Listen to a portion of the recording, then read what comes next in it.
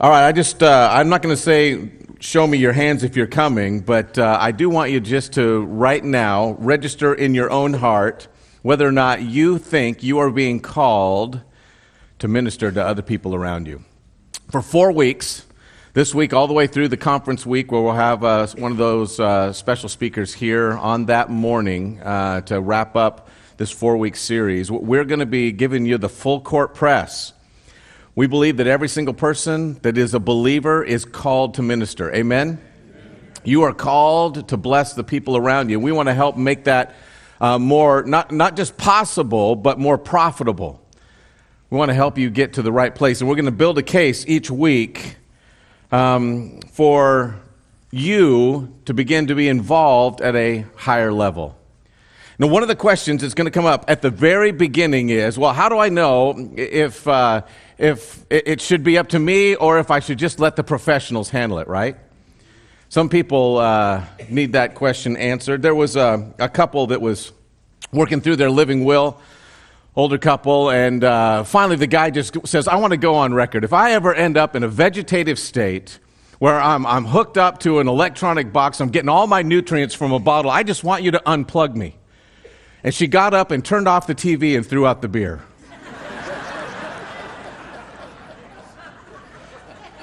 Sometimes you don't need a professional to make the diagnosis, right? But you might think that you need an invitation. What we're saying is, for most of those who are desperate, in fact, for some of you in the room right now, and you're overwhelmed by life, and you're just here hoping that there's some answer that will be able to take you further than Monday. You're struggling, you're hurting, you're not the one that's going to speak up. You're saying, Lord, I need you to act. And the entire time, the Spirit of God is prompting somebody sitting next to you. What is stopping you from blessing them? What is stopping you from blessing them? If it's just, I don't know what to do, we can help you with that. But here's the implication of Scripture. You've already been prepared for just such an interaction. 1 Thessalonians 5, I know I'm hitting you with the full court press right off the bat, right? You guys ready for this? Man, this is really fun, isn't it? Let's stand and read this together. 1 Thessalonians 5, verses 12 through 24. We're going to go through 24. Here is a challenge given to us as believers.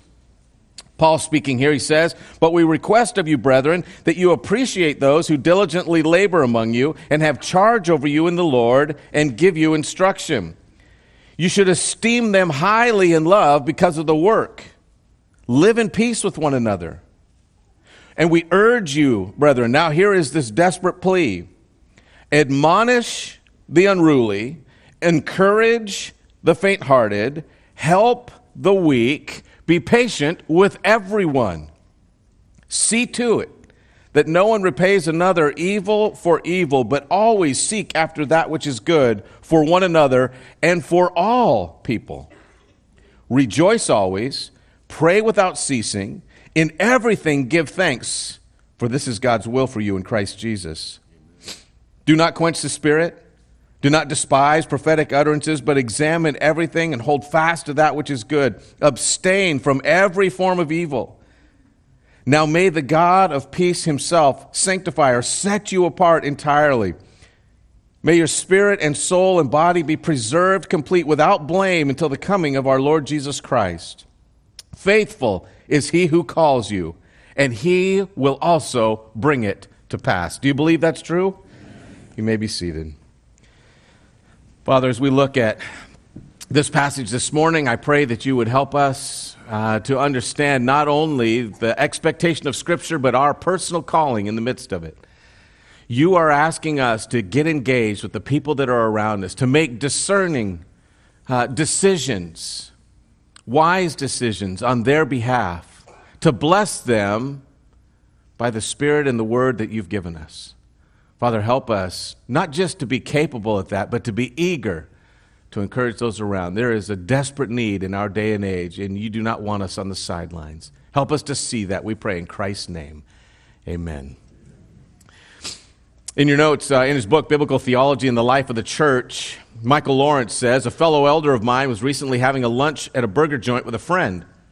This man had lost his job in the latest economic downturn, and his car had broken down just a few days before. Now he was looking at a savings account that was dwindling toward nothing. However, he had been listening to preachers on television, and they had promised that God would provide material blessings today if only he would have enough faith today. The friend quipped, like in Deuteronomy where God says that he will bless us in our homes and in our fields if only we follow him. You find that in Deuteronomy 28. How should my fellow elder have responded? Are those promises true for Christians? Can the unemployed Christian expect God will quickly provide a job if only the Christian can muster up enough faith? What about the barren couple, also highlighted in Deuteronomy 28? The one who longs for children. Should we say to them, you just need to believe and God will give you the child you long for? How would you respond to this wounded believer? Most Christians can spot bad counsel or even Job's counselors, but are you equipped to give wise counsel? Wise counsel requires good theology, a yielded spirit, and a devoted prayer life. Though it's all hard work, the fruit is tremendous. Will you join in? Once again, we're going to be giving you a press that you have the ability as a believer to discern what is good counsel, what is bad counsel, to be able to share Scripture and encourage another individual from a state of despondency to a place where they can get help. We are asking you to get involved in a world that is becoming more and more and more desperate. There are 4 truths over these 4 weeks that are going to be sitting over every single week. I want you to understand these. These are assumptions we're making to the morning, based partly on what we taught this summer in 2 Peter 1. The first thing is this: every Spirit-led believer is called and empowered to encourage others. You are literally, when it comes to the church, you were made to minister. The Spirit of God has given every single one of you a gift the moment that you were saved. Doesn't wait till later, till you can be verified as a Christian. Doesn't wait until your gifts kind of emerge and they says, oh, okay, you know what, this one's kind of tweaking that direction. Let's give him this gift. God doesn't wait until that point. At the very moment you were saved, there's a supernatural gift that you were given that you might use that among his people. And the first question is, are you responding to the Spirit of God and using your gifts in the body? You were made to bless other people. A second assumption that's sitting in the room here for each of these messages is that everything a believer needs to be successful in the Christian life is already in their possession. Everything you need for life and godliness, 2 Peter 1 says, is already yours because of the blessing of God, because of the activity of God, because he has filled you up. He already has given you the ability to respond. A third assumption that's going to be sitting in the room is this: the fact that we are made to minister or called to bless each other does not imply that specialists are unimportant any more than learning first aid will replace doctors. Did you get that? So you may be here today and a part of a professional counseling job. That may be your actual job. We are not saying that professional counseling is unnecessary or that there's no room for psychiatrists in our world. What we're saying is, if all you have are specialists and then no graduation up until that point, our world is going to be in trouble and those specialists are going to be overwhelmed, right? If all we do is look at people and say, well, I'm not a doctor, you're going to leave a lot of struggling people in the world's surface. If you were out at the playground and you refuse to bring Band-Aids, that's not wisdom, that's just negligence, right? You got to come prepared. And the final assumption in the room is that the call to care is a call to prepare. It's not just an emotional thing that you should look around and say, oh yeah, that's really sad. It is a call to prepare yourself to be part of the answer.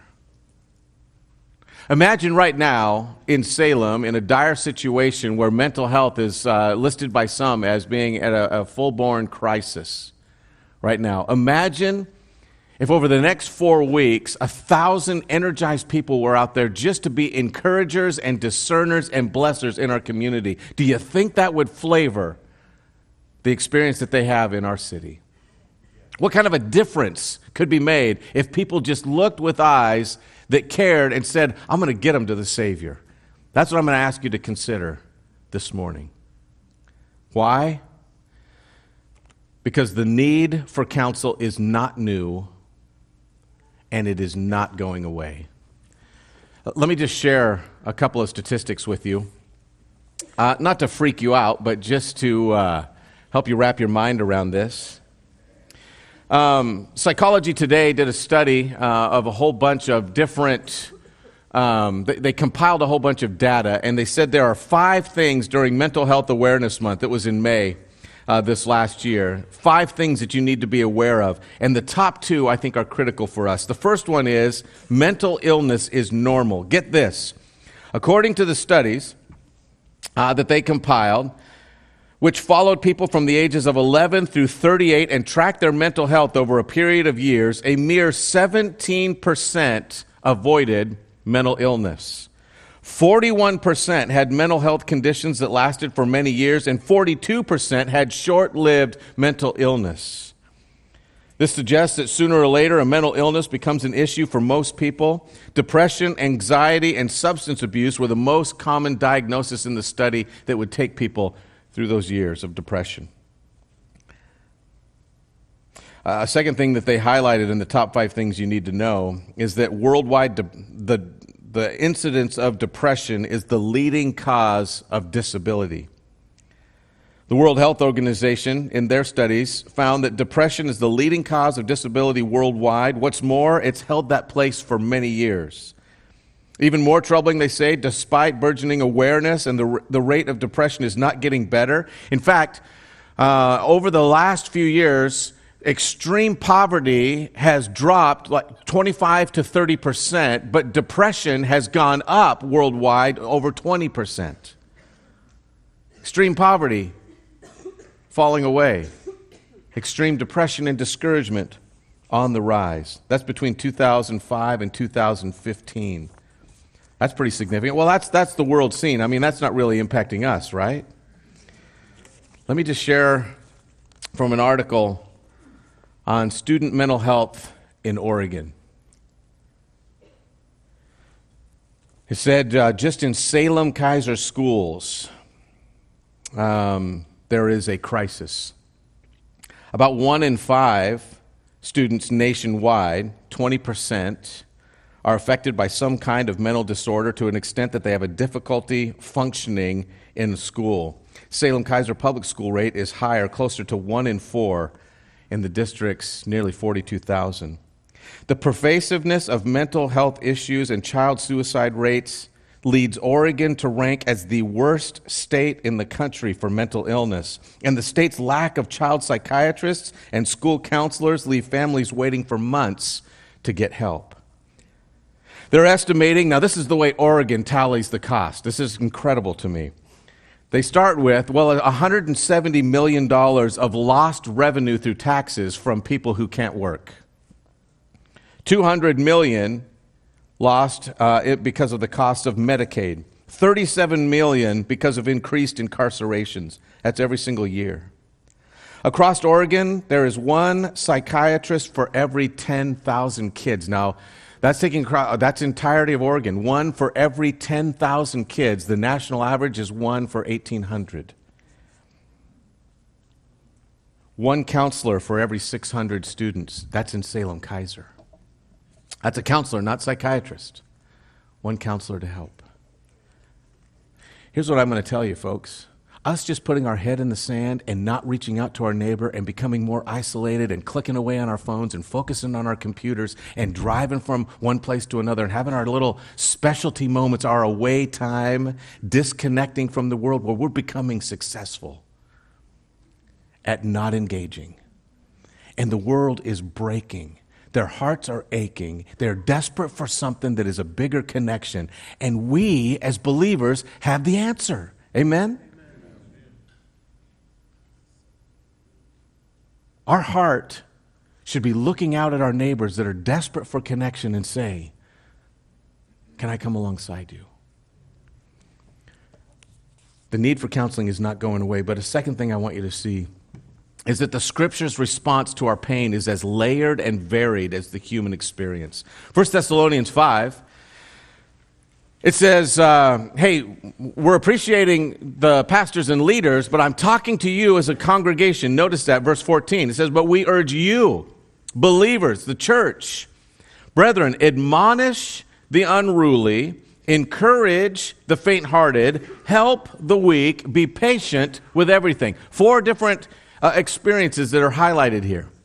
Admonish the unruly, literally it has the idea of causing them to stop or forcing them to get back in line. And it's the idea was used out of a marketplace of some people that were getting unruly or knocking over carts or creating a disturbance.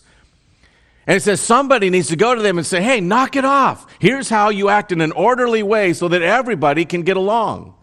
Some people just need a gut check. Isn't that true? You know somebody right now? Just nod your head if you know somebody that just needs a little set to. Okay? You know somebody. They're being unruly, and they don't just need you to come up and love on them and, butter their bread and take care of all their happiness. They need you to shake them by the shoulders really quick and say, hey, knock it off. You're getting all the elephants in an uproar. It's going to create a problem. Admonish them. But it has also encourage. Look at this second group. So you have one group of people that need a good shoulder shake, but the next one is encourage the faint-hearted. Faint-hearted, literally, those people who are small-souled. The wick inside them has shrunken down and they have lost their ability to face the world. What does it say? Encourage? It's a different word than is used with parakaleo in other places. It's used for the Holy Spirit and also for believers to come alongside. This is actually a word that means to come alongside them with stories. Hey, this person went through that exact same thing. Let me show you what it is that they actually experienced. Hey, let me tell you about a time in Scripture where this happened or where that happened. It means to come alongside them and encourage them that they can make it forward. Small-souled people are here this morning.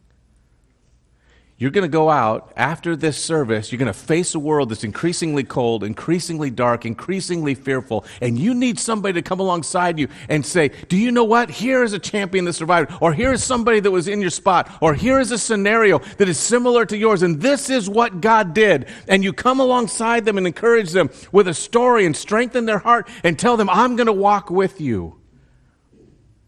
They don't need a shoulder shake. It's not a one-size-fits-all answer.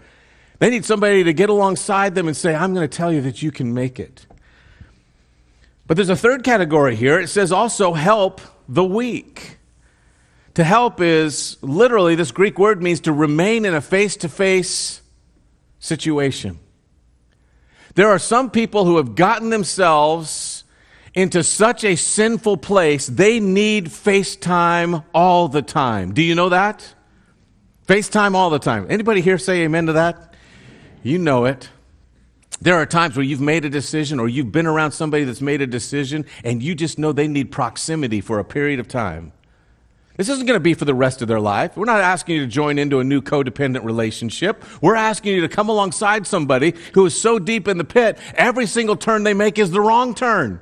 They're just going to go out the door and turn hard right into trials. You get right in there and it says remain in a face-to-face relationship with them. Get them. Be in the buddy method. I'm going to walk with you through the next 5 weeks of sobriety. I'm going to walk with you through this next trial and temptation. I'm going to walk with you to your job and the scenario that you are facing and help you interact with those people that are causing this great struggle. They need face-to-face time. They don't just need an encouraging story. They don't need you to stoke their fire. They need you to get right in the yoke with them and every day take the step in front of them so they know where to step. Different experiences. Do not shake that person by the shoulder. You bless them with your presence. But finally, it says be patient with everyone. This is a word for our generation, isn't it? Can you imagine that as a bumper sticker? Be patient with everyone. How many honks do you think you would get with that? Right? Should put that on your back. There should be, we've got our Hope Dealer guys here. We should be patient with everyone. Put that on our back when we're at the grocery store and they're in a hurry. In the express line with 35 items. Why does it say be patient? Because it turns out in the last 2,000 years, this is one character trait of humans that has not changed. We are impatient. I want you to note that we tend to be reductionistic. We tend to just say there's a one-size-fits-all answer, and this is my personality. I just like to be honest, right? I'm a shoulder shaker. So I'm going to go out there, I'm going to grab somebody, I'm going to say, you need to get it right? And it's a rah-rah-ree for a moment. Go get them! And then you release them, and they walk out, and they're like, man, great, that felt really awkward, but I don't know what I'm going to do. I don't know where I'm going to go. I don't have any idea. Has this happened before? I needed an entirely different thing. We, by nature, are reductionistic. I was listening to one pastor walk through this, and he said, I just went to the bookstores, and I began to look for the varying experiences that people have, emotional challenges that they face.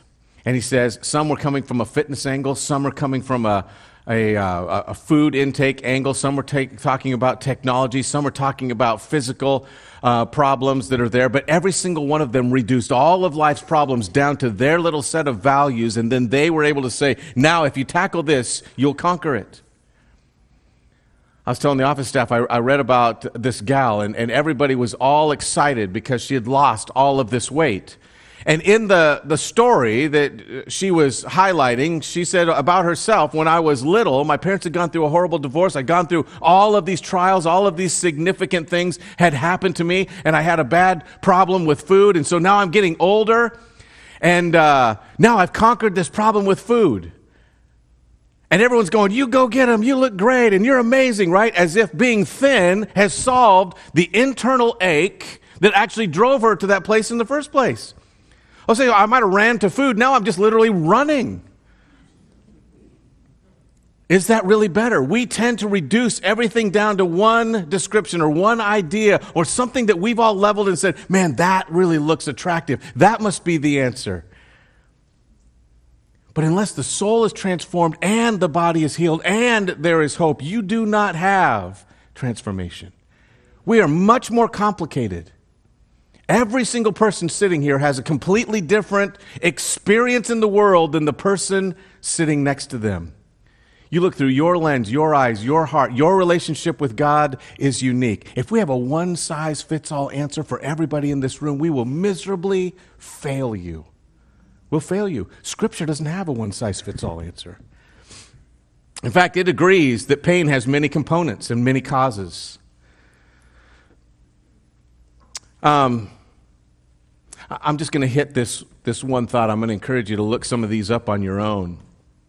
Tim Keller, when he was working through the Proverbs series a short while ago, highlighted 5 different causes of internal pain, a crushed spirit, that are highlighted in the Proverbs. He was looking at Proverbs 14, Proverbs 12, Proverbs 28, and Proverbs 18. And he said this. He said, when your soul is crushed, it can have a physical cause. The idea that we begin to take a look at the world around us and we think that it's all just internal. He says in Proverbs 18:4, the spirit of a man can endure sickness, but a broken spirit who can bear? You actually can have internal strength enough to face hardship, a broken leg, to face cancer, to deal with pain, to deal with external struggles. You can actually do that. But if your spirit is broken, it'll actually crush you and take your body down with it.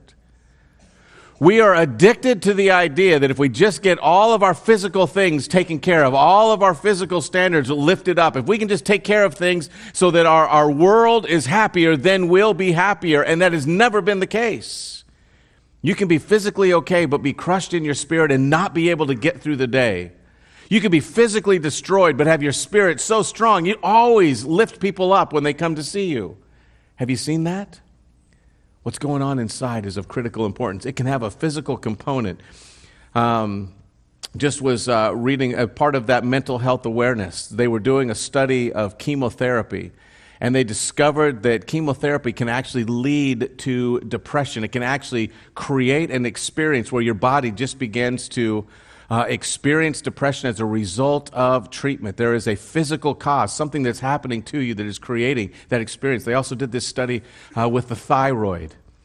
There is a depression that can happen because of something that's going on inside of you, and you can't control the emotions that are coming out. Now, it might be in your head that you're struggling, but there is a chemical component. Physically, there is a result. It's not just that there's a physical component to a broken spirit. There's also emotional causes. There are moral causes.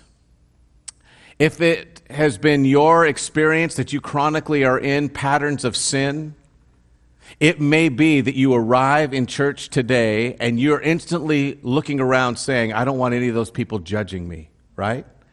And even if nobody in the room is judging you, and I'm going to say here, nobody is judging you, all right? We love you. Come as you are. Come in your state. We love you. But you may not receive that. Why? Because there are decisions that you've been making in your life on a regular basis, and you are condemning you. Jesus is here to set you free from that. He's already forgiven all the sin, it says, and wiped all of that garbage away. He has wiped it clear, but you won't receive it if there is a sin sickness, if you keep going that direction. There can also be an existential cause.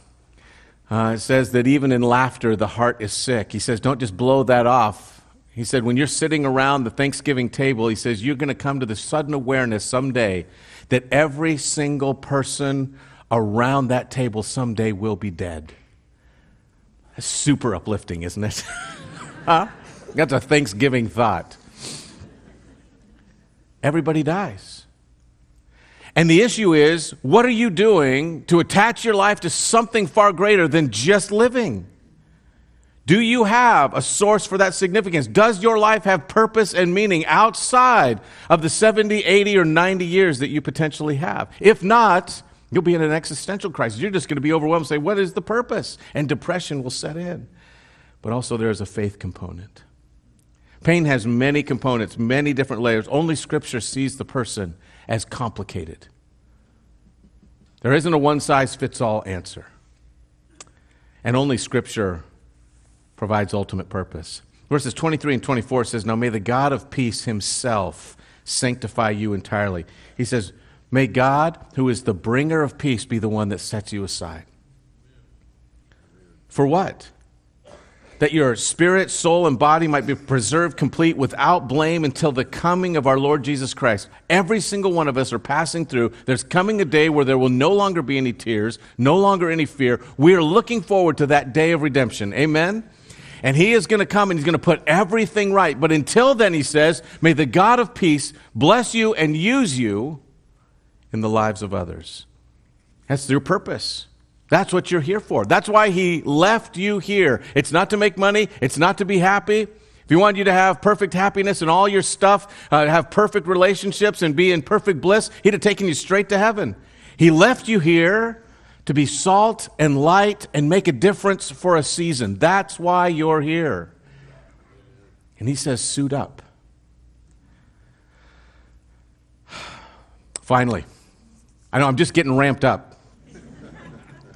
I want you to notice something in this passage. It says, but we request of you, brethren, that you appreciate those who diligently labor among you and have charge of you in the Lord. All right, pastors and teachers, separate category. But we urge you, brethren, to admonish the unruly. Notice, he says, hey, thanks for some of the teachers that are there, but I'm talking to the church here. He's trying to make a separation, saying, I'm not talking to a professional group. I'm not talking to a group of people that are called to be teaching about these things. I'm calling the average individual, anyone who calls himself believer. You are to care for others, and he gives you the categories of concern that are in the room. You are called to care and to prepare. Taking care of others matters to God. I want you to hear this. I just, on Friday, I was out with my dad, and he was telling me of a pastor friend of ours down in Roseburg, Paul from Sutherland Family, had shared an illustration out of Luke 5, and it just hit me right away. In Luke 5:17, it says, one day Jesus was teaching, and there were some Pharisees and teachers of the law sitting there who had come from every village of Galilee and Judea, from Jerusalem.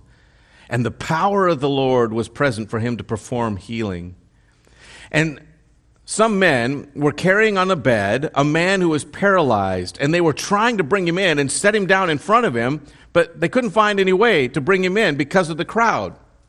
So they went up to the roof, and they let him down through the tiles on a stretcher into the middle of the crowd in front of Jesus. And seeing their faith, he said, "Friend, your sins are forgiven." Later on, verse 24, and he said to the paralytic, "I say to you, get up, pick up your stretcher, and go home." And immediately he got up before them, picked up what he had been laying on, and went home, glorifying God. And they were all struck. Why? God was at work. I want to do something really quick. There was a few guys that had said that they would come and help me out. Would you come help me out right now? Because there's an emergency that has just happened in the church. A baby has fallen. Not the pastor's fault. Okay? There was a baby on the stage, and we need help right now. So I need you guys to grab this backboard here. I just need you to get this baby on there and get it someplace healthy. Oh, there. Oh, very good job. Way to help the neck. Okay. Here we go. Now there's a question. You notice they're not going anywhere? All right. Where is the physician? That's the question, right? Out that door in the back corner over there. Man, guys, doing so great. Baby's not even rocking off of there. Let's give them a hand as they take off. Back, oh man, well, I said that too soon. The baby nearly slipped off about the third row. Why is that important? I want you to imagine what it was like for those four men to grab a pallet and bring it to Jesus. Do you want to know what it required? It required these guys to come up here, and they actually had to come in front of all of you. Do you know that there were some people who maybe got invited and didn't want to do that? People get nervous in front of people. Second thing, did you notice that it takes some coordination? Somebody grabs that board, somebody with authority, somebody's going to say, okay, where are we headed? It takes coordination. Another thing I want you to know is you need to know where you are taking that child. You need to know where you are taking the individual that is receiving help. Just coming and running into a fire and saying, I'm here to help, and just sitting in the fire, not helpful. Okay? You're just adding to the damage that eventually other people are going to have to take care of. You need to know what the plan is. Helping others takes coordination. Scripture says that the Spirit of God and the Word of God will direct you. But there are things that we can learn. Do you believe that? You may think right now in your own personal inventory, just begin to work through and say, what would I do in a scenario where somebody is broken and sitting near me? The first thing you've got to do is say, I got to go to the Lord, and it can't all be up to me.